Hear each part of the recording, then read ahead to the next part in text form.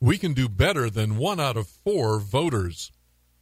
I'm an American through and through. I tear up when I see the flag or hear the national anthem. There are times when a patriotic event takes place and I find that I can hardly speak. July 4th is one of my favorite holidays. I was taught early in life that I am so blessed to have the freedoms that I have. I get to speak my mind, travel where I want, and worship without fear. I pay taxes with representation, and when I think our elected representatives are not doing their jobs, I can tell them what I think. Democracy is a wonderful form of government, but democracy only works well when those eligible to participate actually do participate.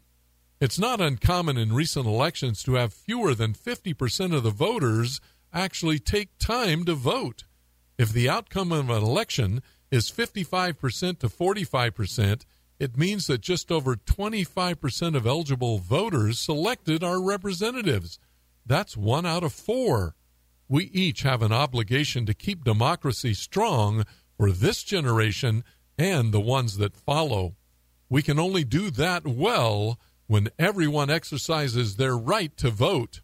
We might also get representatives who listen to all the people, not just 1 out of 4.